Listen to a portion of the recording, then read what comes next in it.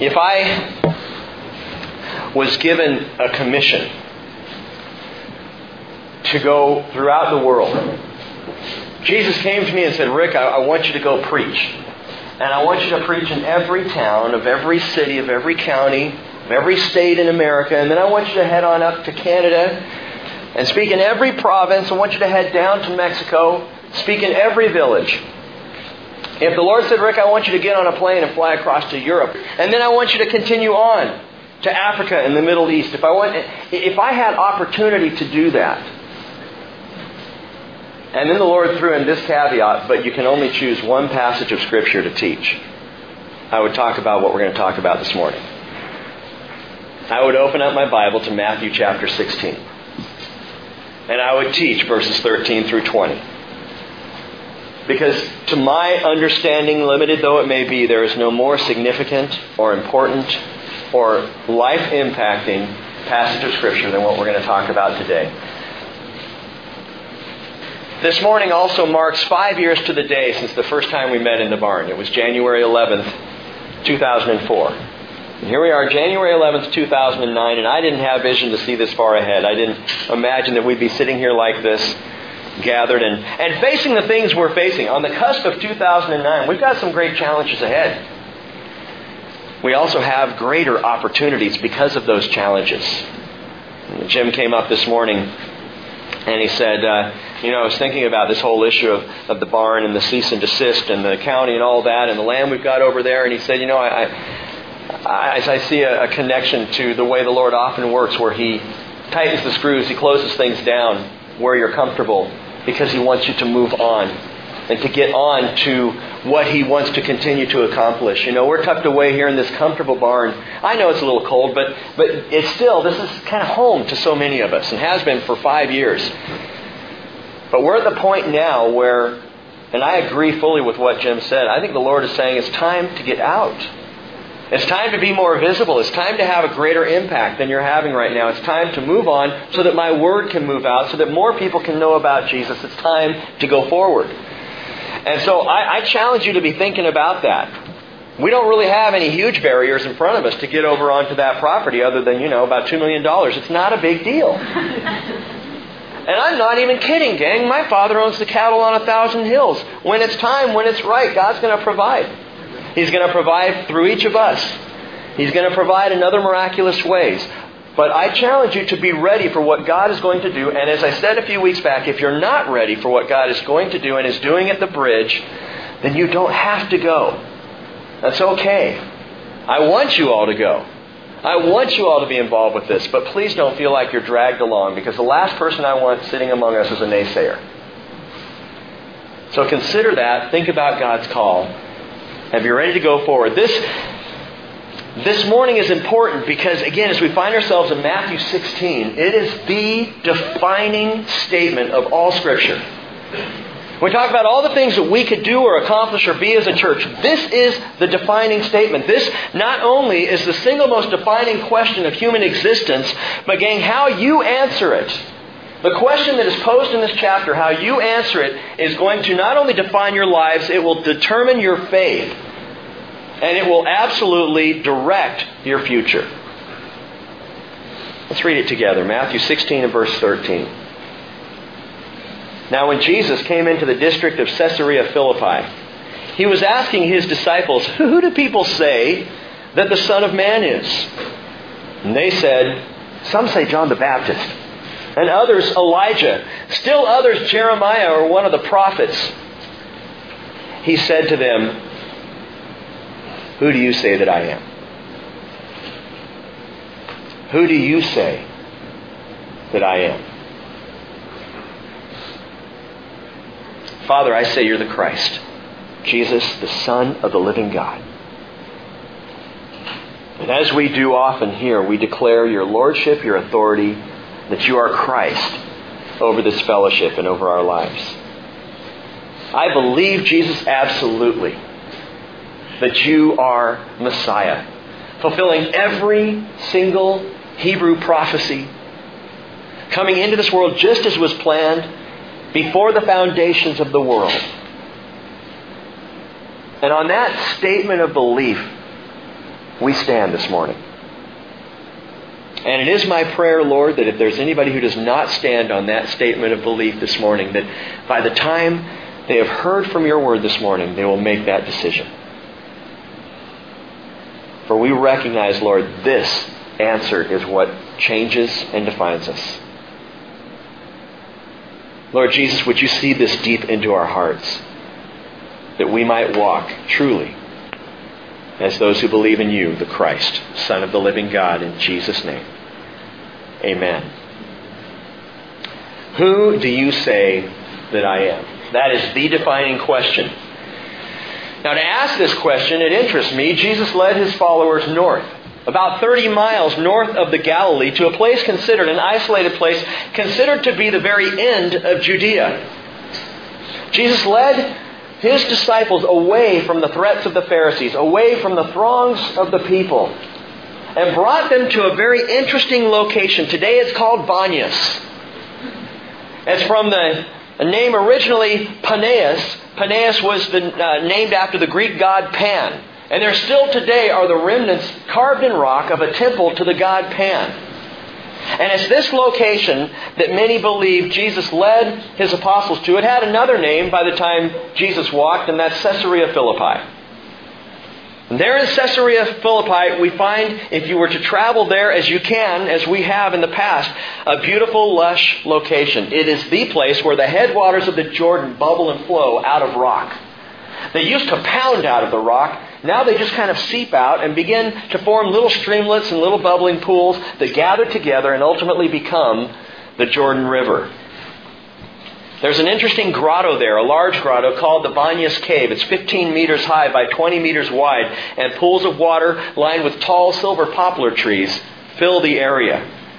It's a favorite stop of mine on the Israel tour. In fact, there's a great little location there with some benches and some trees where you can sit and you can look at this massive rock face and join Jesus and the apostles when he asked the question, who do you say that I am? He asked that question right there in that location.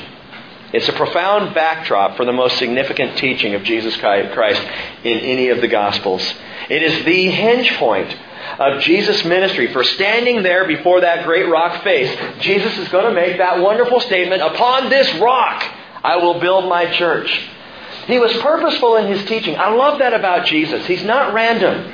Even to where he was locationally, he uses the environment. He used everything around him. And in front of this massive rock, he says, upon this rock. And the apostles would have a picture of something firm and lasting and strong, a foundation sure and secure. Upon this rock. Well, before we look at that statement, let's draw back just a bit. Verse 14, he asked that interesting question. Who do people say that I am? Who do people say that I am? The apostles' answer is interesting to me. They say, some say John the Baptist, and others Elijah, still others Jeremiah, or one of the prophets. This is what the people perceive Jesus to be. You may recall a few chapters back, Herod was scared to death because he thought Jesus was actually a reincarnation of John the Baptist, who he had just beheaded. Herod was a superstitious guy. A lot of people were superstitious in those days, and as they looked at Jesus, they thought, the questions roved around. People talked about, could he be? Could he be John the Baptist again, who we know was killed, but John the Baptist come back, which is kind of silly because people saw John the Baptist and Jesus both at the same time alive.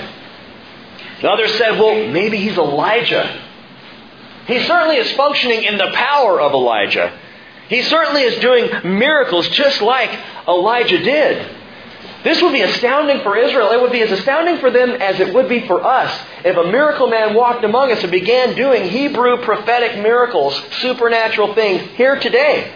It had been 400 years since they had seen anything like this. Probably more than that, because even the last of the prophets weren't so much into doing supernatural miracles as just preaching the Word. And they see Jesus healing the sick and raising the dead, walking on the water. No wonder some said, could this be Elijah returned to us? Still others said, maybe he's Jeremiah. Jeremiah, who was called the weeping prophet because he cared so deeply for Israel. Jeremiah prophesied in a messy time for Israel. In fact, in 586 BC, you all know what happened, you Bible students. That was the fall of the temple the first time. That was when Babylon came in and wiped out Jerusalem. Literally razed it to the ground. And as the temple was being destroyed in 586 BC, the prophet Jeremiah, he stood up on the Mount of Olives watching this occur. And there on the Mount of Olives, he was weeping and praying. In fact, that's where he began to sit down and write Lamentations. That small but depressing and sorrowful book in the Hebrew Scriptures. How like Jeremiah Jesus truly was. He was called a man of sorrows. How like Jeremiah Jesus was. In fact, he would stand on the Mount of Olives in almost the exact same place and look out over Jerusalem and cry out, "Oh, Jerusalem, Jerusalem, you who killed the prophets and stone those who were sent to you, how I've longed to gather you together as a mother hen gathers her chicks under her wings, but you would not have it." It's a lot like Jeremiah. Incredible compassion. And so people would look at Jesus and they'd see preaching like John the Baptist. He said, "Repent, for the kingdom of heaven is at hand," just like John. And he taught great moral principles just like John. Some saw Elijah in the power. Some saw the passion of Jeremiah. And if you think about it, gang, churches today can be characterized by these prophets. There are John the Baptist churches. Oh, churches, Christian churches, but who pattern themselves after John the Baptist ministry. You might call them the moral majority. This would be the church that gets political. This would be the church that is an activism church. That's saying, sign up and vote, and would have a voting rally and would be focused on the politics of the day. That's what John the Baptist was about. Not a bad thing, by the way. I'm not saying this in the negative at all. There are churches called to that place. John the Baptist style churches. But gang, if we view Jesus like Elijah, then our church would be seen more by manifestations of miraculous power. We would be chasing after the supernatural. We would want to see the great works of the Lord among us. And there are churches that do that and see that today. Elijah churches. If we look at him like Jeremiah, our entire mission and vision would be prophetic evangelism. To get out and save the lost. We would be about evangelism programs and door knocking and bring a friend Sundays and all these things. Again, not a bad thing if we were to pattern ourselves after Jeremiah. And I have sat in church meetings time after time over the years where purpose statements and mission statements and vision statements are debated just like that. Should we be this kind of church or that kind of church or this kind of church or a blend of all these things? What kind of a church are we supposed to be?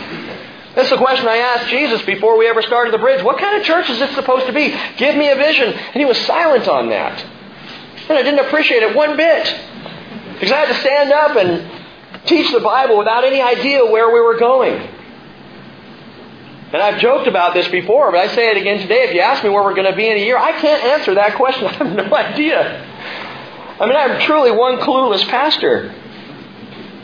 But the question is always asked among churches and among church leaders. Should we be this or should we be that or should we be the other? But gang, Jesus is not fashioned after any of these. Jesus came before. He came before John the Baptist. John said, "After me comes one who was before me, the thong of whose sandal I am not worthy to." I am not worthy to. How did it go? I'm not worthy to stoop down and untie. Jesus came before Jeremiah. Huh? I thought Jeremiah was back there in 586 before Christ. Yeah, but Jesus came before him. Jesus came before Elijah. Micah chapter 5 verse 2 tells us his goings forth are from long ago, from the days of eternity.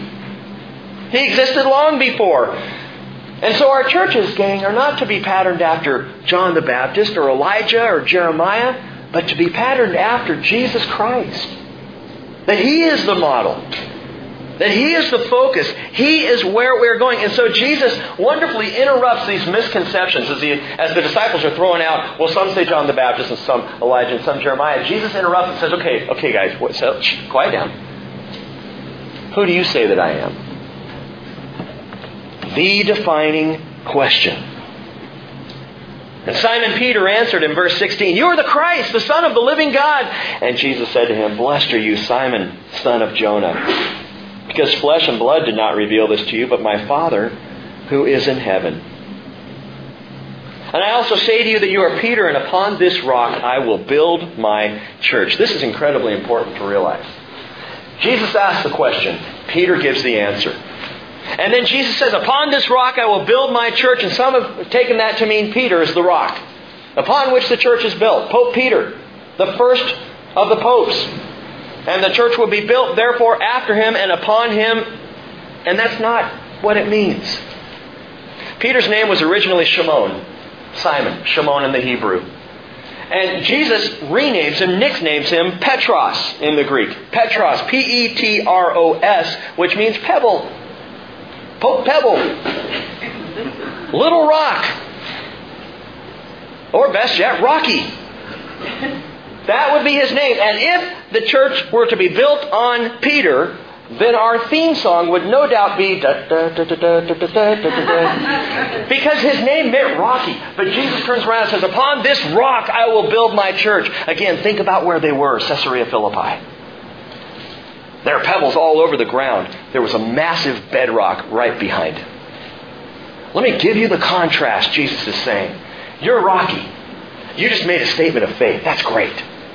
But upon this rock I will build my church. Upon Rocky, Peter? No. Upon this rock, this Petra, P-E-T-R-A is the word used there. Upon this rock, this bedrock, this foundation stone. That's what Petra means. Petros, pebble. Petra, massive bedrock.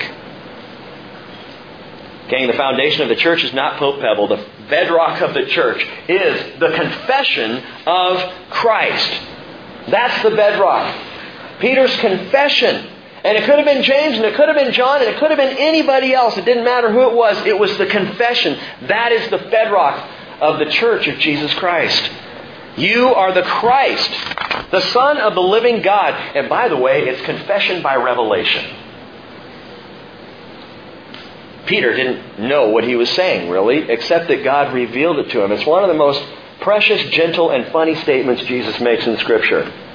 Blessed are you, Peter. Shimon. Flesh and blood didn't reveal this to you. I've said before, Peter, you're not smart enough to figure this one out on your own. My Father revealed it to you. The reason why you were able to confess anything at all, Peter, is because my Father gave you revelation. And so it is confession by revelation.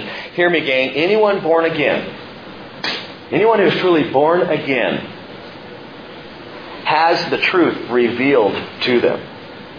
No one ever just comes up with it on their own. John 6:44, Jesus said, no one can come to me unless the Father who sent me draws him to me, and I will raise him up on the last day. John chapter 12, verse 32, Jesus says, and I, if I am lifted up from the earth, will draw all men unto myself. There is a drawing that happens, a revelation that happens, and until that revelation is given, you don't know who Christ is.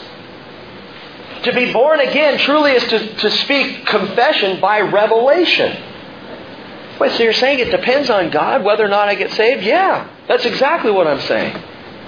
So, are you telling me that there are some people He won't reveal Himself to? Exactly. It sounds kind of deterministic, Rick. Well, it's not at all. He's just not going to reveal Himself to you until your heart's ready. And I'll tell you when the heart is ready. I've had this conversation a number of times when someone's saying, you've got something here, and I really want it. Or someone saying, I don't know where to turn or what to do. I know there's more out there. And to that person I would say, then pray for revelation. You ask God, the person who cries out, God help me. Like the Syrophoenician woman back in chapter 15, we talked about her on Wednesday night. Lord, help me. At that point, the heart is open, and God goes, all right, now I will show you who you need to run to. And to be born again begins with the Father and enters our heart and returns to the Father. Confession by revelation. And all you have to do to get that revelation is ask for it. And people do it every day. I don't know where to turn. You know, it's that scene in A Wonderful Life. I told you I wasn't going to use any silly examples. Sorry. That scene in A Wonderful Life where George Bailey's sitting at the bar and he says, Lord, I'm not a praying man, but if you're out there and you can hear me, show me the way. That's the prayer that opens the door to revelation. Well, Peter got it good. He knew the church wasn't built on his uniqueness as a pebble. He knew the church was built on the rock of confession. 1 Peter chapter 2, verse 4. Peter said, coming to him as to a living stone, which has been rejected by men, but is choice and precious in the sight of God. You also, as living stones, are being built up as a spiritual house for a holy priesthood, to offer up spiritual sacrifices acceptable to God through Jesus Christ. For this is contained in Scripture. Behold, I lay in Zion a choice stone, a precious cornerstone, and he who believes in him will not be disappointed. The bedrock of the church game is the confession of Jesus Christ, the Son of the living God. Paul said in 1 Corinthians 3:11, no man can lay a foundation other than the one which is laid, which is Jesus Christ. And it connects with Psalm 127, verse 1. Unless the Lord builds the house, they labor in vain who built it. And I sat down 5 years ago at the Warm Beach Conference Center, and I asked God, if you want this thing to happen, you've got to show me how. I said a few minutes ago, he was silent on programs and strategies and even vision and mission. He didn't give me any of that. You know what he said? He said, I will build my church. I was more relieved in that moment than I had ever been in my entire professional ministry life. I will build my church. And it dawned on me, that means I don't have to. All right. I like that. I can track that, Father. You're saying it doesn't depend on me. I just get to show up and watch you do it. That's exactly it. I will build my church. By the way, this is the first time here in Matthew 16. The first time, in fact, in all the Gospels that Jesus will use the word church. He's never used it before here. He'll only use it twice before His resurrection. After it, He'll use it several times. In the Revelation to John, He uses it numerous times in the first couple or three chapters. But before His resurrection, Jesus used it twice. This is the first time. And the second time further defines the role of the church. We'll get there in just a minute. But Jesus didn't even respond to the guesswork of the people as to who He was. It wasn't the confession of John or the confession of Elijah or of Jeremiah that He was looking for. Jesus was looking for the confession of Him as Mashiach in the Hebrew, Messiah, Christ, Savior. And that's how Jesus builds His church. On this confession. What do you mean by that? Very simply put, as we confess Jesus day in, day out, week in, week out, He builds His church. What relies on you, what relies on me in terms of the building of the church, is simply the confession of Jesus as the Christ.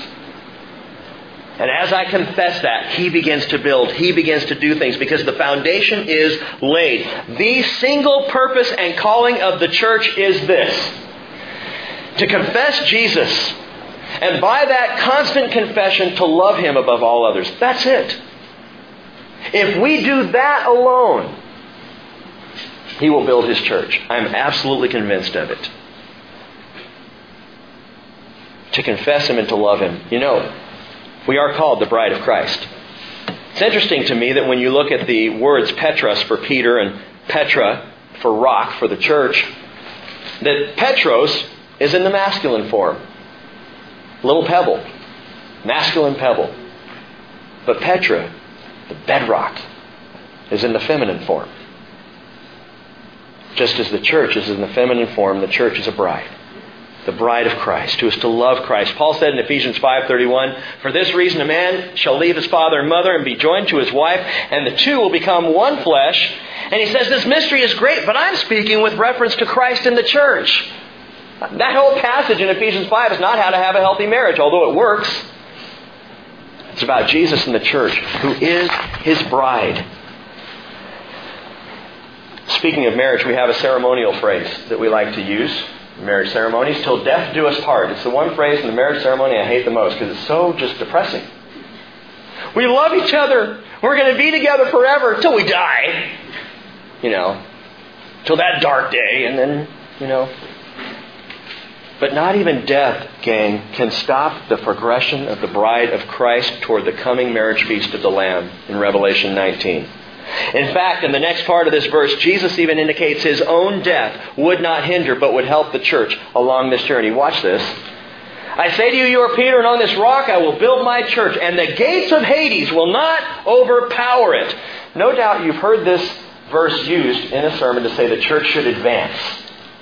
Because gates don't advance, so gates can't overpower the church. So the picture here is the church charging the gates of Hades, going to the very gates of hell to grab people and save their lives. Hey, it makes for great preaching, but I do not believe that's what Jesus is saying. Listen again. The gates of Hades will not overpower it. I believe this is referring to Jesus' imminent death on the cross. Why? Well, the phrase, the gates of Hades, to the Jewish mind simply meant death. That's what the gates of Hades was. Death will not overpower this thing. Death has no dominion over the rock of this confession, over this thing called church that I've just mentioned for the first time, Jesus would say. Death has no power here. Okay, but why do you think then that speaks of Jesus' death? Because in verse 21 it tells us, from that time, a phrase I have highlighted in my Bible, from that time, Jesus began to show His disciples that He must go to Jerusalem and suffer many things from the elders and chief priests and scribes and be killed and be raised up on the third day. From this day forward, from this hinge point, this defining moment, Jesus now sets His sights on the cross. From here on out, throughout the ministry of Jesus, what's left of it, He is going to Jerusalem. He is going to the cross. He talks about it many times with His disciples. He begins almost on a daily basis, we're told, from that time. He began to show His disciples what's coming. Get ready. He hadn't talked about it before here. He hadn't brought it up before this point. You see, Peter's confession is what Jesus was waiting for. Peter's confession, all he needed was one person on earth to confess that he was the Christ, and he was good to go. All he really needs is one person on North Whidbey Island to confess that he's the Christ, and he's good to go. How great is it that we are a body of people confessing Jesus is Christ? How much more power is there when that foundation has been laid for Him to move in great ways? If we would but be a people who confess the name of Jesus. All it took was one. Peter makes the confession and Jesus goes, all right, boys, now I can tell you here's where this is going. Now you know this is what it's all about. Peter says you're the Christ, and everything changed. Verse 19, then Jesus says, I will give you the keys of the kingdom of heaven.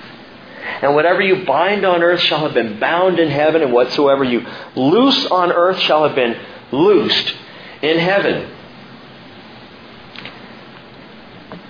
We've already heard from Jesus that the kingdom of heaven is larger than just the church. In fact, Jesus does something surprising here. He's talking about the church, and then He shifts and starts talking about the kingdom of heaven. Now, if you happen to miss this teaching, it was in Matthew 13 where He gives 3 parables. 7 actually, but there are 3 specific where He talks about a hidden treasure, which is Israel, and a costly pearl, which is the church, and a dragnet of fish, which are saints, tribulation saints, people who come to faith in Jesus after the church has been caught up.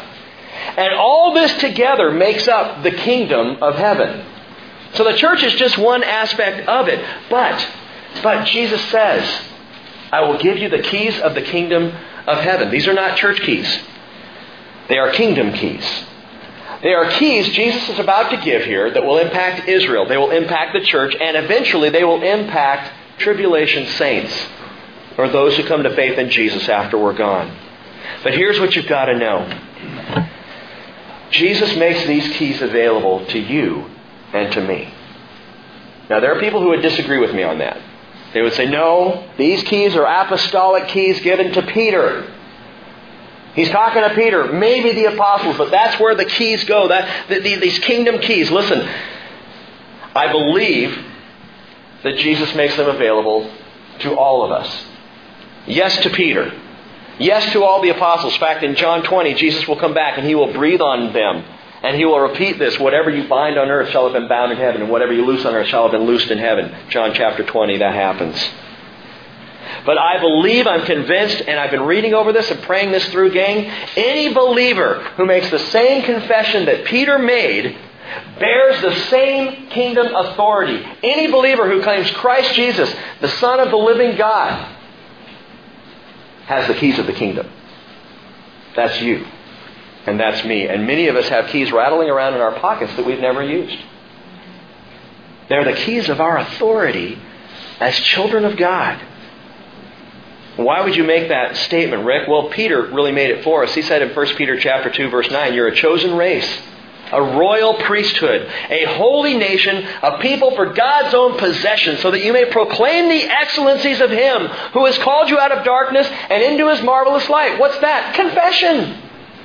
Proclaiming His excellencies. Talking about the light of Jesus Christ. That is our confession. It's our power. It's our authority. We have in our hands, gang, if you've made that great confession, you hold the keys of the kingdom. But let's get away from just spiritualizing it. What are the keys of the kingdom? There are two people specifically given keys in the Bible. Two types of people, scribes and stewards. Scribes in the Bible would have keys. The keys of the scribe. Keys of the scribe, literally that's what they called a badge of authority worn by those in the office of scribe. They were called the keys. And so a scribe who was ordained for the job that he had was called one who had the keys of the scribe. And the scribe's role was absolutely clear. Teach the Word. Teach the Word. For that Word, you bear in your hands authority. I can stand up here. I can't tell you how much confidence I have when I speak to you every Sunday, every Wednesday, and times in between. And it's not because I think I'm a good speaker. It's because I'm holding the Word of God in my hands. It's because this is the standard by which I teach. Not my ideas. Not my little thoughts on how I can help you better your lives, because I need enough help with my own. But when I stand up with the Word of God in my hands, I hold an authority. Cheryl gave me this Bible for Christmas. It's a great little Bible, handy, and it's light, so my hands aren't tired at the end of the day. And she wrote in it, from Exodus 13:21, she wrote, "This is your cloud of witnesses." I love that. I'm walking around with a cloud of witnesses here. Someone says, "Why do you believe that?" If I don't have the answer, well, let's just see if we can find it right here. I know it's here. The Word of God has not failed me yet. The scribe, Nehemiah chapter 8, verse 2. Tells us Ezra the priest, Ezra was a scribe, he brought the law before the assembly of men and women and all who could listen with understanding on the first day of the 7th month. Listen to this. He read it from before the square, which was in front of the water gate, from early morning until midday, in the presence of men and women, those who could understand, and all the people were attentive to the book of the law. Ezra the scribe stood at a wooden podium which they had made for this purpose. From early morning until midday. So I'm guessing 5 or 6 hours. That Ezra stood there behind that wooden podium and read the law. And you know what the people did the whole time? They stood there. So if you get a little tired with my teaching, at least you got a comfy little seat. They stood and they listened. And it tells us in verse 8 of Nehemiah chapter 8, they, that is Ezra and 13 other scribes standing with him, they read from the book, from the law of God, translating to give the sense so they could understand the reading. And that's your role. That is part of the authoritative role you have been given when you receive the keys of the kingdom from Jesus. We carry the Word of God like keys. We have the authority with the Word to open the door of salvation as we bring the Word of truth. And Jesus said in Revelation 3:7, speaking of Himself, He who is holy, who is true, who has the key of David. Listen to this. He says, who opens and no one will shut. Who shuts and no one opens. He says this, I know your deeds. Behold, I have put before you an open door which no one can shut, because you have little power, but you've kept my word and you have not denied my name. And I love that. He says to the church of the open door, which I pray, Lord, I pray we are always the church of the open door. Never the church that Dan was talking about earlier this morning. They were over in Hawaii visiting, and they went to a church, and they came walking in, in their jeans and comfy clothes like we do here. And someone came up to them and said, we have a certain standard because we're kind of going after a middle-class audience here. Really? Which audience do you think the Lord is targeting? Father, who's your target audience? Is it the lower class, the middle class, the upper class? Is it Gen X? Is it old age? Is it young age? What's your target audience, Lord? I think the concept of a target audience makes Jesus sick. Because His target audience is everybody. And the door of the church that loves Jesus Christ always remains open. And the keys of the kingdom are just that. They're keys that open up the door. And Jesus says, I say this to you, because you have a little power.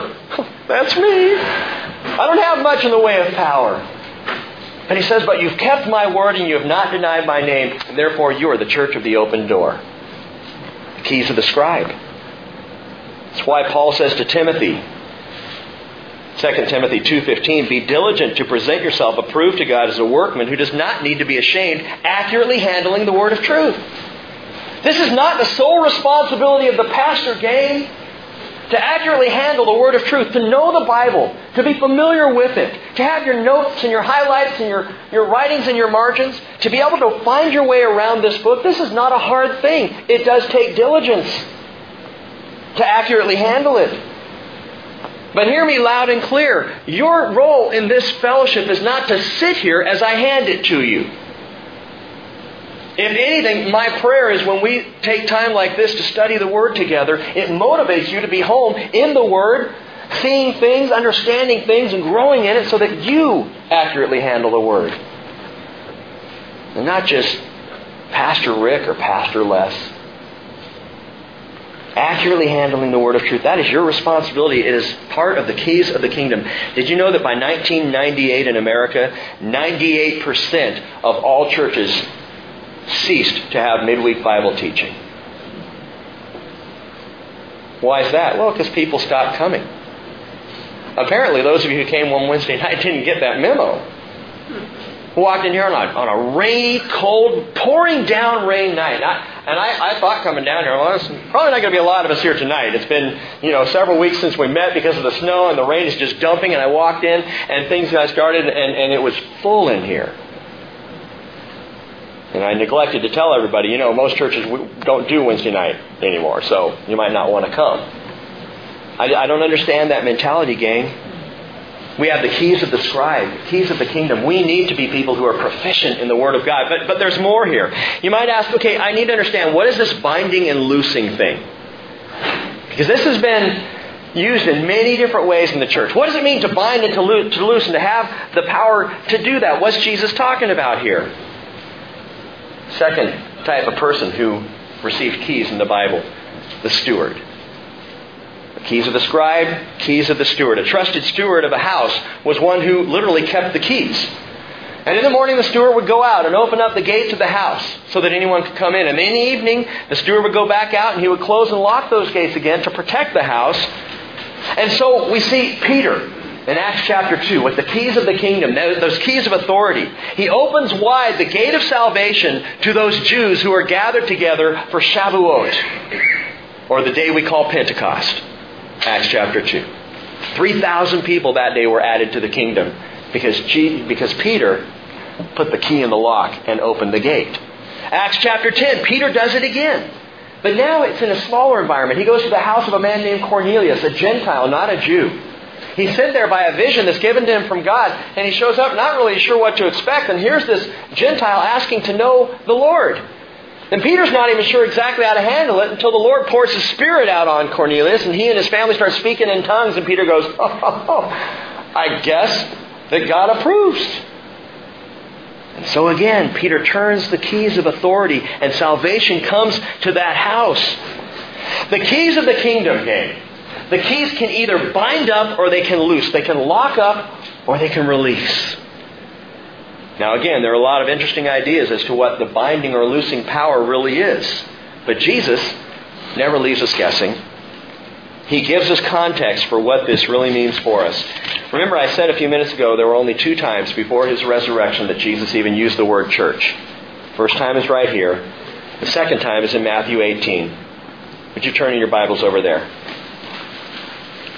Matthew 18.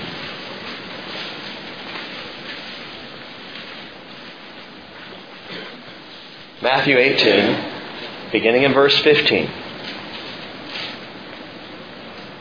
Jesus is speaking again, and He says, if your brother sins, go and show him his fault. I would highlight the 2 words, in private. If he listens to you, you have won your brother.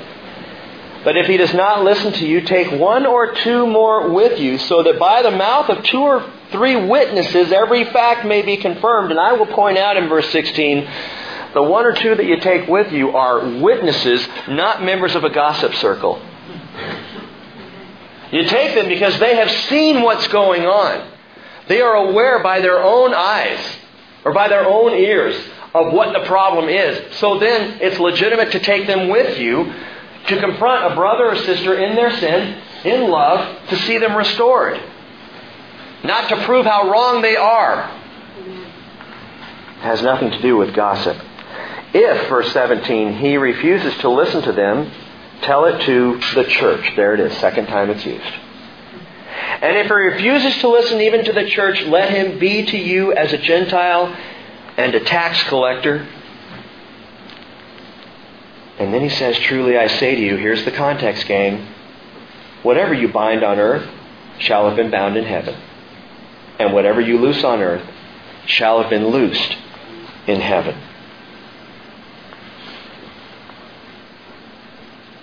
As a follower of Jesus Christ, are you someone who seeks to bind people up or to loose them? Do you want to see people locked up in their sin or freed from it?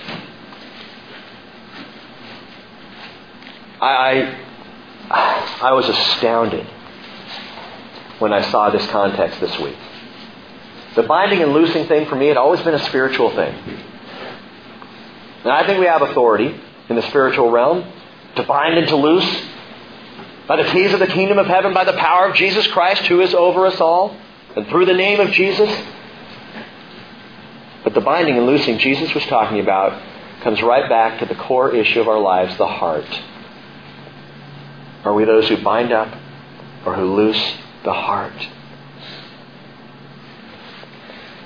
To love Jesus, to confess Jesus, it means to love like Jesus.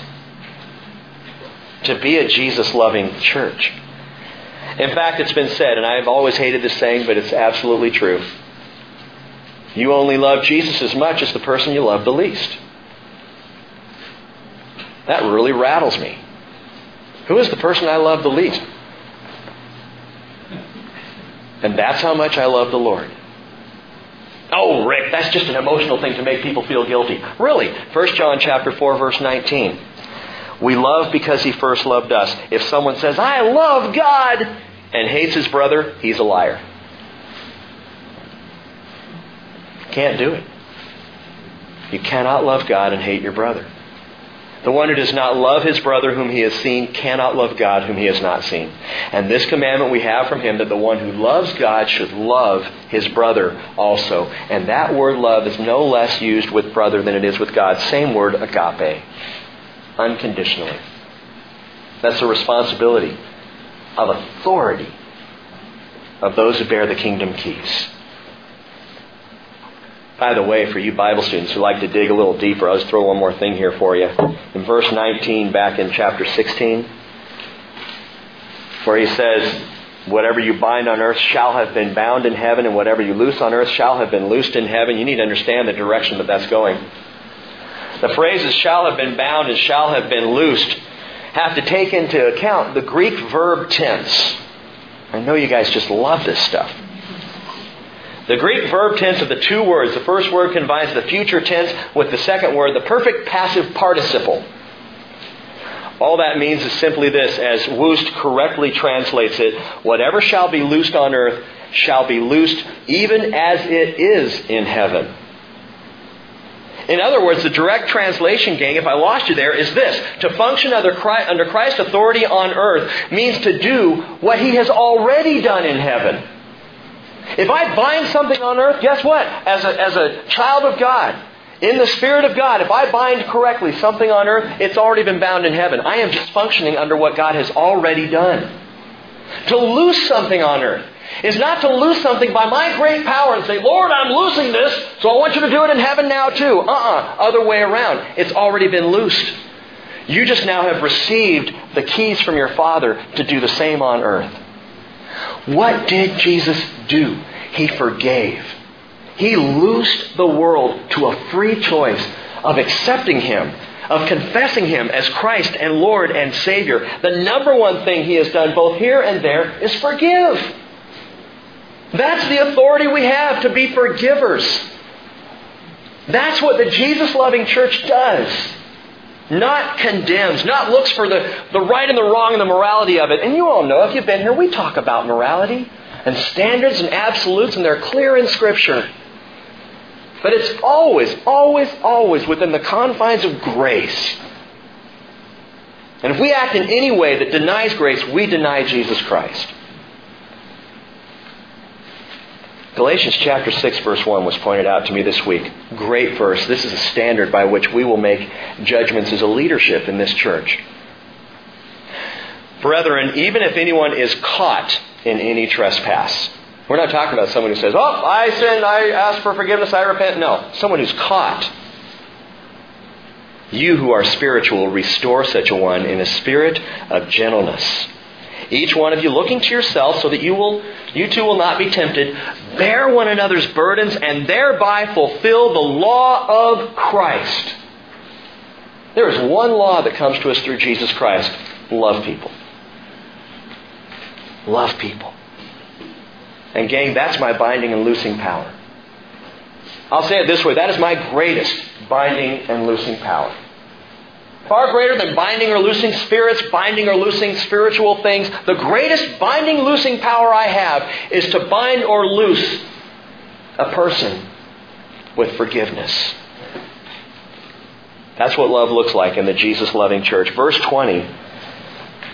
After all this teaching, it says, "Then He warned the disciples something curious. He said that they should tell no one that He was the Christ."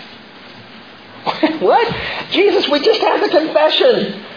Peter just said, "You're the Christ. So get me the bugle horn. You give me the big mouthpiece. Let's start shouting it from the mountaintops. It's been confessed. We can go now, right?" No. Jesus says, shh. Don't tell anyone what has just been revealed to you. Why? This epic moment at Caesarea Philippi ends with Jesus saying, "Mum's the word." It's simply because the people still didn't know who Jesus was. They didn't understand His character. And if the apostles at this point went out and started saying, "He is Messiah, He told us so," the people would have a completely skewed view of who Messiah was. They wouldn't get it. They were looking for His second coming. The Jews were looking for the great revolutionary king. And Jesus did not have intention of being that great revolutionary king. Not yet. Because as the Bible told us very clearly in the Hebrew Scriptures, Isaiah 53, the servant must die. The suffering servant had to take on the sin of the people. By His stripes we would be healed. That had been said. It had to happen first. But the people didn't understand. They didn't know it wasn't just about messianic power. It was about love. And they had to see the love first. Jesus knew they had to see the love played out completely on the cross. Do we yet understand Jesus' love? Hey, the confession's been stated here at the Bridge Christian Fellowship. We confess you are the Christ, the Son of the living God. Absolutely. We declared it again and again. But do we understand who the Christ is? Have we yet grasped the depth of His love in such a way that, as Paul says, Christ's love compels us? Do we get His love to the point that it changes our actions and behavior? That when a brother or sister sins, we don't immediately jump to the judgment wagon, but we're saying, how can we help restore this brother? How can we restore this sister? Yeah, but I'm the one he or she sinned against. Doesn't matter. It does not matter. The responsibility, if you've been sinned against, you go to the brother who sinned against you and you seek to restore them. Because that's what the Father did. That's what the Jesus-loving church does. There are John churches and Elijah churches and Jeremiah churches the world over. Good churches, gang. With good people doing good things, calling people to repentance and morality. It's a good thing. Functioning with miraculous and great power, again, a good thing. Campaigning with evangelistic fervor, wonderful. But if we forget the love of Jesus Christ, we miss our reason for being. And I want you to hear loud and clear, that is the vision of the Bridge Christian Fellowship, to love Jesus and love like Jesus. And if you want something else, there are plenty of other styles of church you can go to. But we purpose here to be about love. Gang, if we forget the love of Jesus, not only do we miss our entire purpose for being, but we will break down, we will divide, we will lose all effectiveness in the world. We might as well close up shop. Let me put it this way. Calls to repentance and morality and signs and wonders and compassion and evangelism, though all good things, are not the reason for our being. They are the result of our being in love with Jesus. And please don't miss this. All those things that the churches will try and be one or the other or the other, all of those things can and will be a part of this fellowship. If we purpose to be the Jesus-loving church, it all comes into play. People start to repent. And we don't have to go out there and hammer them to get it to happen. Because where the love of Christ is, repentance follows very quickly. It's God's kindness, Paul says, that leads us to repentance. And so if we purpose to be a loving church, people will repent. And by the way, this is very important, they're not going to repent from sin. Well, what are they going to do? They're going to repent to Jesus. It's a totally different attitude. This is another thing that just smacked me right between the eyes this week. That repentance, true godly repentance, is not from sin, it's to the Lord. To repent from sin is religious exercise. It has me repenting out of guilt, looking over my shoulder, saying, I don't want to be like that anymore. I'm going to try really hard not to be like that. That's repentance from sin. Repentance to Jesus is running headlong into the love of Christ, and all that sin just falls away. The guilt is gone. That stuff that holds us back. I want to be one who repents, turns to the Lord. Let it be that positive, wonderful motivation of His love that draws me forward, not of religion that has me always looking back. Acts 20 verse 20, Paul said, I did not shrink from you to declaring anything to you that was profitable, teaching you publicly and from house to house, solemnly testifying to both Jews and Greeks of repentance toward God and faith in our Lord Jesus Christ. That's repentance. And that will happen in the Jesus-loving church. Signs and wonders. Signs and wonders will happen in the Jesus-loving church. Because where our people gather together in passionate love for their Lord and love for each other, healing will take place. We don't have to force it. We don't have to worry about it. We don't have to cry out even for it. It will happen because we are a people who are submerged in the love of Christ. The supernatural will just become the natural. It'll become so commonplace that we won't even really think about it as miraculous. We'll just say, praise Jesus, and move on. As Jim said to me on Wednesday night, if I may use you as an example, been having knee problems to the point that he was looking at having to have knee surgery. Knee replacement surgery, which Larry knows is a whole lot of fun. And they began praying. And brothers and sisters around Jim began praying. You know what? His knees are fine. Supernatural miracle. No, it's the natural commonplace of Jesus at work among a people who love each other. The Jesus-loving church. Signs and wonders are going to happen, gang, and have happened. Not because we go in for thrills and chills. We just expect the miraculous from a Lord who loves us as we love Him and love each other. And evangelism takes place because we can't stop talking about Jesus. That's evangelism, not door knocking or Bring a Friend Sunday. That just kills me. We're going to have Bring a Friend Sunday because the rest of the year we really don't want you to. Isn't every Sunday Bring a Friend Sunday? Isn't every day Bring a Friend to Jesus Day? It is if you love Him. It is if you have confessed Him and you can't help stop talking about Him. I love Peter and John in Acts 4:20. We cannot stop speaking about what we've seen and heard. You can try to shut us up. You can put us in prison. We can't stop. In fact, if you put us in prison, we're just going to write hymns. We're just going to start singing. Because we love Him so much. Because He loves us so much. Because that's what the Jesus-loving church is all about. Jesus says, you confess me, and I will build my church. Put me first in all you do. Love me. I'll take care of the rest. And so this morning, dear fellowship, I ask you, who do you say that He is? Who do you say that Jesus is?